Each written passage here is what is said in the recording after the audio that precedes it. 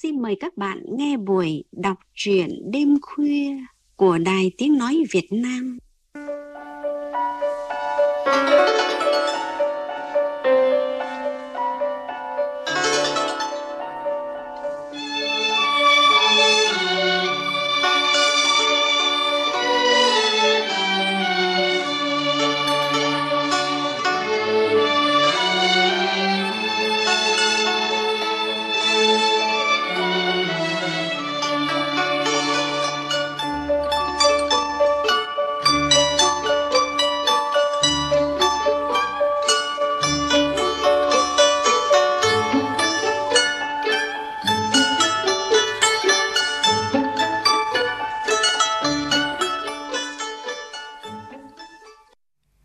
Các bạn thân mến, chương trình đêm nay mời các bạn nghe truyện ngắn Cô Đầu của nhà văn Bảo Vũ qua giọng đọc Vân Anh.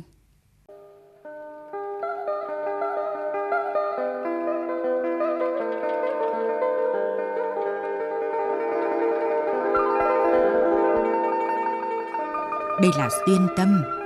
Người có tâm trạng u uất nghe mấy khổ trống này sẽ thấy như thấu tâm can. Ông Du gõ trống, những tiếng buồn bứt rứt và giảng giải cho người bạn tri âm ngồi bên. Người bạn này hâm mộ tài trống của ông Du, đã thỉnh thoảng lặn lội từ Nam Định ra nghe. Ông Du lim dim mắt như chú tâm vào tiết tấu cường độ âm của tiếng trống, như lại bậc thượng thừa không để ý tới trò nhập môn bình thường ấy. Những tay sành ca trù bảo: gặp Du trống trầu thì đừng có khua dùi múa mép, chỉ nên ngả mũ cúi mình mà nghe. Đệ nghe người ta nói huynh là con nhà nòi, sinh ra trong tiếng đàn ca xanh phách, phải thế không? Người bạn tri âm hỏi. Ông Du cười ngượng, không ra thừa nhận cũng không chối, như nói chuyện gì cũng có thể có. Ông buông dùi trống, tiếng trống như còn âm vang. Hồi ức từng khúc bật ra theo mỗi khổ trống đã lắng âm. Đào, Cô Đầu, phường hát Hạ Lý, cô Đào Thục. Sao lại gọi là cô đầu ạ? Người bạn tri âm hỏi. Những kẻ chỉ thưởng thức hát cô đầu bằng thân xác đã tán. Cô nàng ngồi hát để ta nằm gối đầu lên đùi nghe với chiếc bàn dầu lạc mù mờ khói thơm. Là ca nữ đầu gối tay ấp của ta. Thế là cô đầu. Ông Du cau mày. Đó chỉ là lũ tục phu triết tự bậy bạ. Cô đầu có nhiều loại. Người đứng đắn, thông hiểu sách sử, bảo đấy là cách gọi chạy đi của những cô gái làm nghề hát đào, là cô đào rồi thành cô đầu. Chuyện cô Đào Thục là chuyện thực. Ông Du kể cho người bạn tri âm. Câu chuyện kể thuần túy không văn vẻ, từng câu ngắn gợi như mỗi khổ trống trầu. Những bức tường rêu ố, ánh điện màu da cam như ánh nến, tiếng đàn hát, tiếng trống. Thằng bé Du nằm trong ánh sáng ấy, chập chờn thức ngủ trong tiếng đàn hát trống phách ấy. Mẹ của Du là cô Thục. Trước cô Thục là đào hát, bây giờ mất giọng làm đào trống, có lúc là đào đàn. Thời cô Thục là đào hát của phường hát Hạ Lý, giới xướng ca gọi cô là Thục dìm chết người. Biệt danh ấy từ ý một câu thơ cổ đã được đưa vào lời ca. Cơn mưa khóa lối về xa, mắt nàng sóng dập hồn ta đắm chìm. Thục không độc ác, chỉ là một đào nương rất tự tin, thích thú nhìn người ta luống cuống, mất hồn vì nhan sắc và giọng hát của mình. Nhưng rồi chính Thục lại khốn khổ vì anh Ký Dương, một tay trống trầu ẩn danh. Chuyện theo một mô típ cũ, chập chờn nhòa lẫn cuốn tiểu thuyết Ba Xu với sự việc có thực ở đâu đó, một chuyện mơ hồ không có sự đảm bảo về tính xác thực, chỉ để nói cho vui. Ngày Tết, dịp lễ hội, các hào mục làng Hạ thường thuê đám nhà trò trên tỉnh về hát cho quan khách và dân làng vui vẻ. Khắp làng phơi phới màu sắc âm thanh từ mớ sống áo sặc sỡ và tiếng đàn ca xanh phách. Phường hát có Đào Thục là người thành nam mới ra được 2 năm nay. Lũ trai làng như ruồi bám quanh cô Đào trẻ đẹp có giọng tốt nhất đám. Đào Thục phân phát nụ cười và cái nhìn lúng liếng ướt át cho tất cả. Từ các vị chức sắc cao niên bề trên đến đám trai cùng đinh đều được hưởng ánh mắt nụ cười ấy. Dân làng rất hứng thú nhưng bảo nhau, Đào Thục lẳng quá, trẻ mà đã giành nghề như thế rồi hư hỏng mất. Họ không biết đến sự thăng thoát tâm hồn của một nghệ sĩ thực thụ. Thục hát và diễn cảm mối giao duyên giữa người với người. Mấy mụ vợ thì sôi lên vì cái giống cô đầu con hát thập thành ấy. Nhưng khi Đào Thục đưa cặp mắt ướt xa vời vượt qua đám người nghe, cất tiếng hát lanh lành da diết về một cô em nào đó, chót xa chân lỡ bước xuống thuyền. Sông sâu xảo ngắn không dò được, và cơn gió làm căng cánh buồm đưa con thuyền ra khơi xa. Thì các mụ rưng rưng mếu máo. Có mụ ôm mặt rưng rức vì câu hát như là tình cảm của mình. Tuy vậy, các mụ vẫn ghét Thục, vẫn phải canh chừng các gã chồng. Đào Thục làm mối đe dọa, như một tay bợm có thể dễ dàng dắt mất con trâu cơ nghiệp ngay trước mắt mình giữa thanh thiên bạch nhật. Dân quê đâu biết về những mối phức cảm của con người trong những cuốn tiểu thuyết lãng mạn bày bán trên thành phố. Họ chỉ thấy đó là một cảm giác kỳ lạ, như là bị ma làm. Thục biết, nhưng mắt vẫn lúng liếng cười. Cô vẫn hát cho sấm động mưa xa, hát cho gương vỡ làm ba lại lành, hát cho duyên gặp được tình. Khi cậu Ký Dương, người Hạ Liên làm ở trên tỉnh về quê cưới vợ, nhà đám cũng mời phường hát có cô Đào Thục. Chú rể Dương, áo khăn súng xính ngồi nghe hát, chờ giờ đi rước dâu. Đào Thục dìm chết người, chợt nghĩ ra trò chơi quái ác, thử dìm chú rể nhà người ta vào đúng ngày cưới xem sao, để cho vui. Chú rể giành cầm trống trầu. Ký Dương là tay trống có hạng, nhưng thường ẩn danh nên ít người biết. Lúc này, trước cô Đào nhan sắc, Dương cao hứng trổ tài. Chỉ sau mấy hồ trầm ngư rồi thượng mã, phi nhạn của Dương, mấy tay kép nhà nghề trong phường hát im bặt há miệng nghe. Tiếng trống đã lôi cuốn tay kép đàn đến độ nhập đồng, những ngón tay như vô chủ biến ảo trên cần đàn. Còn Đào Thục thì bị mất hồn. Giữa hai nhịp nghỉ lấy hơi, Thục sững sờ nhận ra trò đùa ác nghiệt không phải là của cô nữa, mà là của số phận. Thục hát tay gõ phách như trong cơn mơ.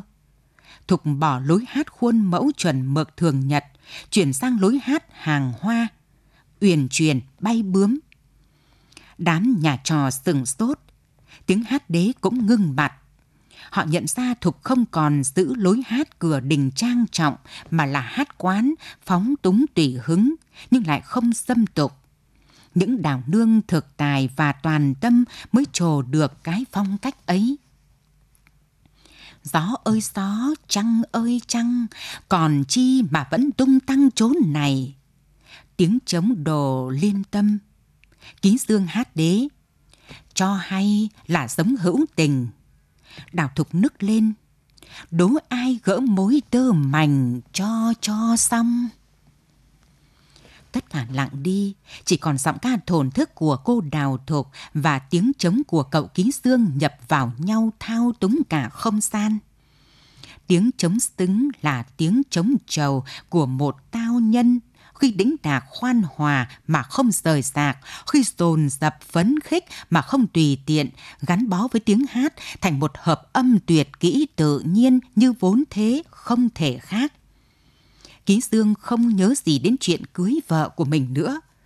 Chú rể Dương đã bị Đào Thục dìm chết trong đôi mắt ướt của cô. Dù là một thầy ký trẻ có hiệu thuốc bắc trên tỉnh, Hàng ngày quen thuộc các loại dược phẩm, nhưng anh chàng vẫn như bị bỏ bùa. Quá giờ hoàng đạo mấy khắc, ông bố của Dương mới giật mình sấn vào chiếu hát, gạt cái trống ra, xốc nách chú rể dậy. Thằng này hỏng, đến lúc này mà vẫn như thế này, chả trách lương thầy ký cũng không đủ, phải về nhà lấy thêm. Đám đón dâu kéo đi ầm ĩ. Chú rể trong tay vẫn còn cặp dùi trống, bị ông chú họ lôi sành sạch như bắt phu bắt lính. Mọi người reo hò nhìn theo cảnh tức cười ấy. Không ai kịp nhận thấy Đào Thục, mắt đẫm ướt, ngơ ngẩn như mất hồn. Chính Thục cũng không biết trên má cô giàn giụa nước mắt từ lúc nào. Còn lại một mình, cô hát câu hát giang dở. Vừa gặp đã chia đôi từ đấy, thu vẫn xanh mà hồ đã trắng gương, rồi sừng bặt. Tiếng phách gõ khô vang như tiếng gãy vỡ. Cô dâu người làng bên là gái quê, nhưng nhan sắc so với Thục cũng 8 lạng nửa cân. Thế là đêm ấy, Ký Dương mơ thấy trong tay mình là Đào Thục. Cưới xong được 3 ngày, để vợ ở nhà với đồng áng, Dương lại ra hiệu thuốc bắc ngoài tỉnh. Cậu Ký Dương tìm ngay đến phường hát có Đào Thục. Từ đấy, cầm tài tử giai nhân đồng thanh đồng khí, không mấy khi thiếu nhau. Nếu Dương đã hư hỏng như ông bố nói, thì anh ta hỏng từ thời học trung học, biết làm thơ chơi đàn nhạc, chứ không chờ tới khi đi hát đào như bây giờ. Có điều kỳ lạ, Dương và Thục không vượt quá giới hạn, cho dù họ say đắm nhau. Họ chỉ hát với nhau. Ký Dương làm thơ cho Đào Thục hát như lối phải lòng nhau của các tài tử giai nhân xưa, không phải trò chơi bời đàng điếm. Họ thương nhớ nhau, buồn bực mỗi khi cậu Ký phải về với vợ. Rồi nghĩ rằng ai cũng biết họ chỉ là một cặp tri ân tri kỷ thuần khiết. Cậu Ký đưa Thục về quê chơi. Cả làng cười, cái trò âu hóa lố lăng lại xảy ra trong gia đình có vị khoa bảng. Ông nội Dương từng đỗ thi hương, hai người mặc kệ. Người nhà Dương không chịu được cảnh ấy, phải cho cái giống cô đầu chơi cháo một trận. Nhưng Thục là người biết lễ phép, mỗi lần về chơi lại chào hỏi thưa gửi quà bánh cho người trên kẻ dưới chu đáo. Mà phường hát được cấp thèm môn bài hẳn hoi, hành hung người ta là phạm pháp. Đánh đuổi Dương cũng không được, cậu quý tử độc nhất bò nhà đi theo gái thì hỏng. Cuối cùng, ông bố của Dương đành chịu thua ông trời con nhà mình. Suy tính thấy chẳng mất gì mà lại vui nhà. Ngày nghỉ, hai người dẫn cả chú kép đàn về cùng hát sướng. Cô em gái của Dương rất ngưỡng mộ Thục. Em muốn hát như chị lắm, dạy em nha. Trai gái làng kéo đến chật nhà không còn giễu cợt nữa. Những bậc trưởng thượng trong làng lắc đầu. Nhưng chính những vị mô phạm ấy lại cũng đến nhà Dương nghe hát, bình luận tiếng đàn lời ca, để được đãi trà rượu bánh trái. Vợ Dương khóc mếu máo ấm ức, nhưng rồi cũng yên. Thục chỉ là cái bóng mây bay ngang trời, Dương dại gì bỏ vợ con ruộng vườn đi theo cô đầu. Tom tom chát chát mãi thì cũng phải chán. Không ai biết Thục buồn khổ, cả Dương nữa. Anh ta tự mãn vì thấy chuyện ổn thỏa, vừa có vợ, vừa có một bạn tình tri âm. Có lúc Dương tính cưới Thục làm vợ hai, có con với nhau, nhưng lại nghĩ không thể làm phí một đời tài sắc phải cảnh chồng chung. Cứ để Thục nguyên vẹn cho đến khi có một người hào hoa giàu có đến với Thục. Lúc ấy Dương sẽ chia tay để làm thơ khóc mối tình vỡ, như bài thơ về người ấy nổi tiếng thời đó, người ấy sang sông đứng ngóng đò. Toàn quốc kháng chiến, chiến sự lan đến làng quê Hạ Liên đúng lúc vợ Dương chờ dạ đẻ. Cả nhà Dương phải đi tản cư gấp, để lại mỗi bà cô già trông nom. Trên đường phố, Dương và những thanh niên trí thức công chức bừng tỉnh thấy mình đang sống tầm thường vô vị. Phải từ bỏ ca lâu tửu điếm, từ bỏ sàn nhảy tiệm hút để thành tráng sĩ hiệp khách, để quăng thân vào gió bụi xa trường, da ngựa bọc thây, đền nợ nước, như trong sách sử và trên sân khấu. Dương gia nhập vệ quốc quân. Đang sắp cùng đồng đội lên chiến khu thì được tin vợ đẻ, anh chàng cuống lên. Khi đoàn quân đi qua phường Hát Hạ Lý, Dương xin phép chỉ huy, rẽ vội vào con ngõ nhỏ. Thục cũng đang cùng đám đào kép hối hả sửa soạn tàn cư. Dương nắm chặt tay người tình. Thục à, cả nhà đi tàn cư cả rồi, Liên sắp đẻ, nằm lại một mình. Tôi phải lên chiến khu bây giờ. Em về quê giúp Liên. Em cầm lấy cái nhẫn này. Rồi Dương chạy ra phố đuổi theo đoàn quân. Thục níu chặt lấy Dương. Họ chạy bên nhau vừa thở vừa nói. Có chuyện thế anh mới tìm đến em. Không có chuyện ấy thì qua đây tôi cũng phải vào với Thục. Nếu vắng người thì tôi đã hôn. Đồ quỷ sứ, lúc này mà còn nói chuyện ấy. Lúc nào tôi cũng nghĩ đến chuyện ấy. Thế bao giờ thì anh về? Chiến tranh, chuyện nhà binh, biết trước làm sao được. Họ dừng lại thở dốc, rồi bỗng dưng ôm chặt lấy nhau, mặc khẩu súng trên vai Dương vướng víu, mặc những người qua đường. Mà cũng chẳng ai để ý. Phố xá nhộn nhạo. Người tản cư xuôi ngược nhớn nhác kêu gọi nhau, mắng mò nhau, quát tháo gào khóc. Thục mếu máo. Anh cứ giữ lấy cái nhẫn phòng thân. Em có ít vốn sẽ lo cho chị ấy và cháu. Em sẽ vất vả đấy. Cầm lấy để đỡ thêm một chút. Thế thì anh đeo cái nhẫn của em để nhớ đến nhau.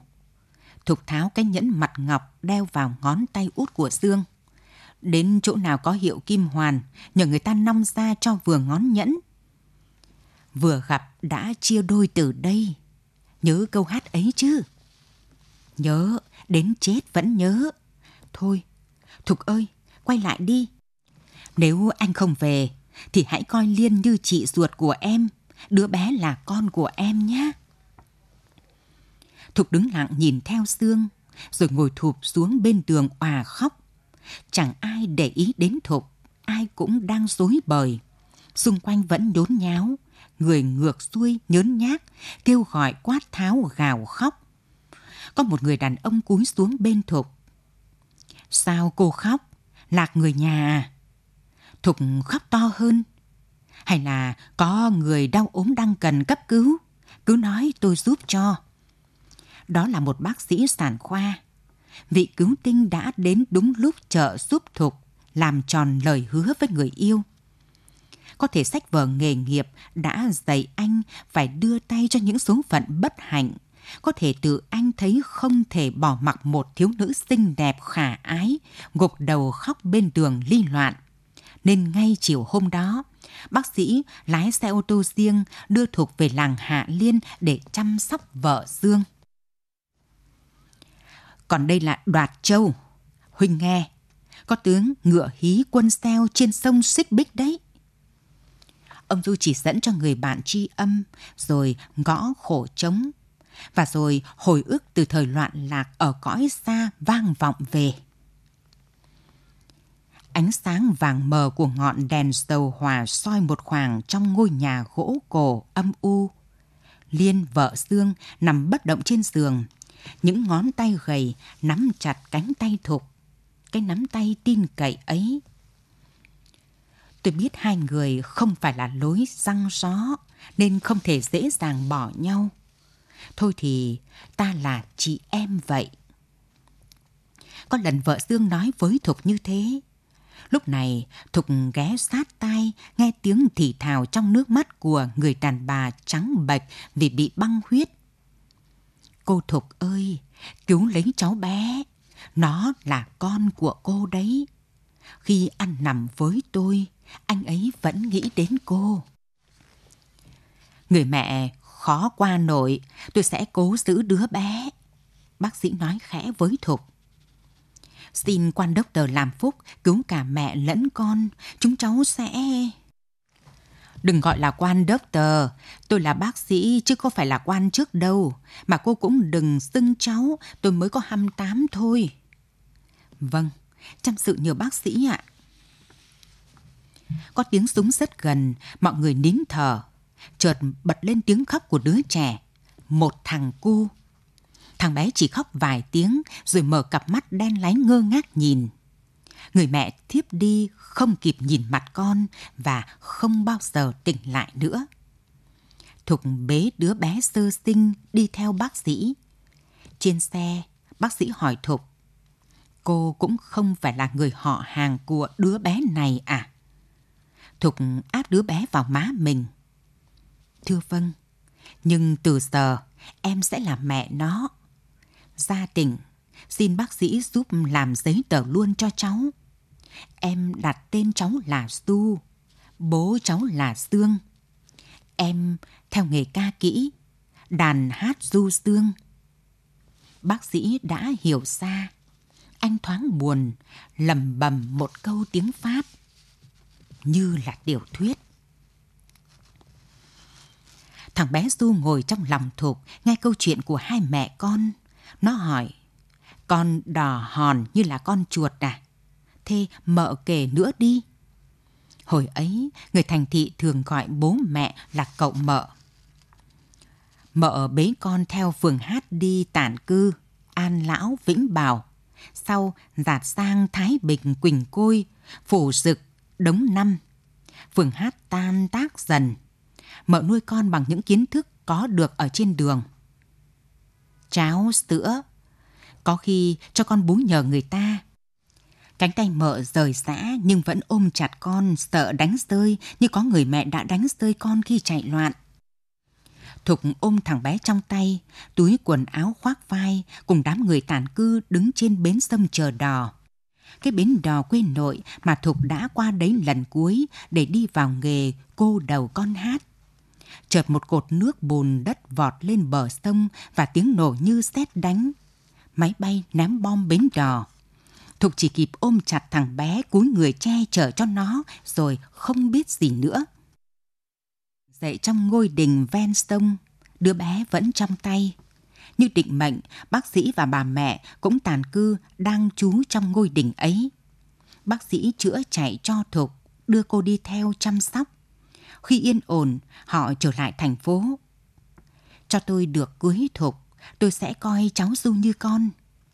Thục ứa nước mắt. "Đến chết em cũng không quên ơn bác sĩ. Nhưng còn bố cháu Du?" Thục trở về cái phường hát cũ đã tụ hội lại. Nhưng Thục không còn đủ sức cho những cuộc đàn ca thâu đêm vì vết thương cũ ở bến đò. Không hát được nữa, cô gõ xanh phách, chơi đàn đáy, làm đào đàn, làm cả những việc tạp dịch cho phường hát để nuôi con. Khi vắng vẻ, Thục khẽ hát du thằng bé.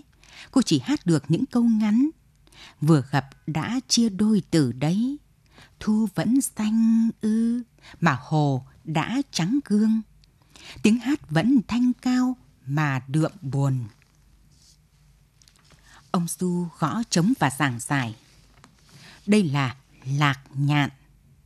Người có mối tình hận nghe sẽ khó cầm được nước mắt vì cám cảnh ly biệt chia lìa." "Thế còn ông thân sinh Gia Huynh thì sao?" Người bạn tri âm hỏi. Ông bà nội của Du hồi cư về Hạ Liên, được mách bảo tìm đến phường Hát. Họ báo cho Thục biết Dương đã hy sinh.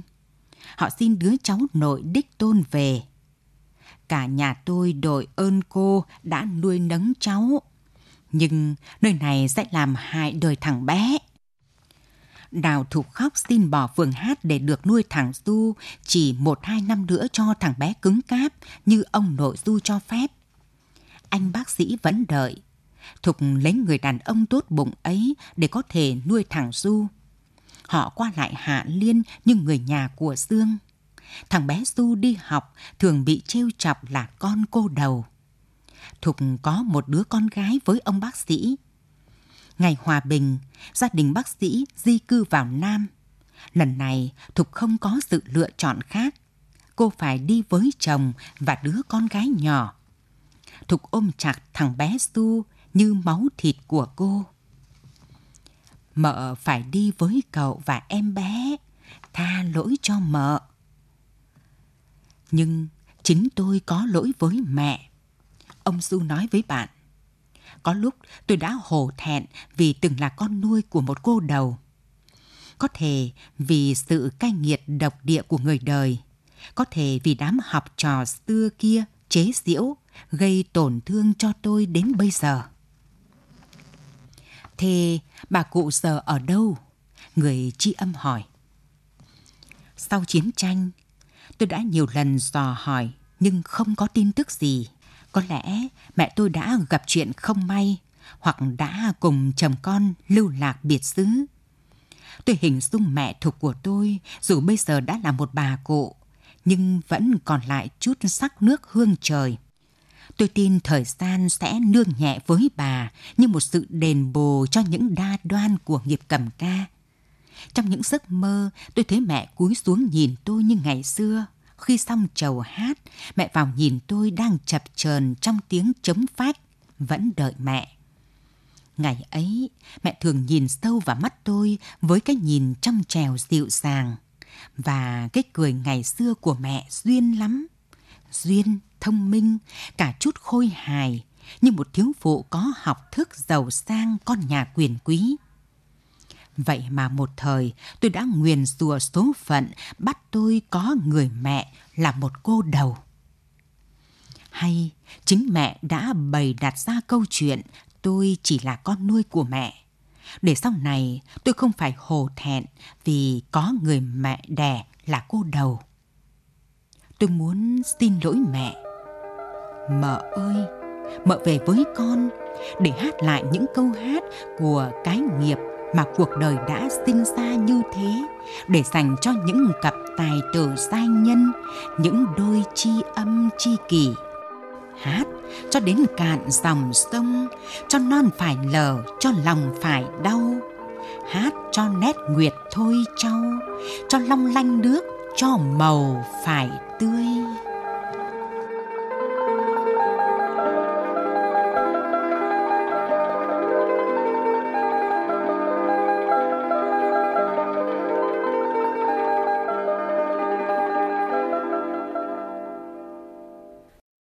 Các bạn vừa nghe truyện ngắn Cô Đầu của nhà văn Bảo Vũ.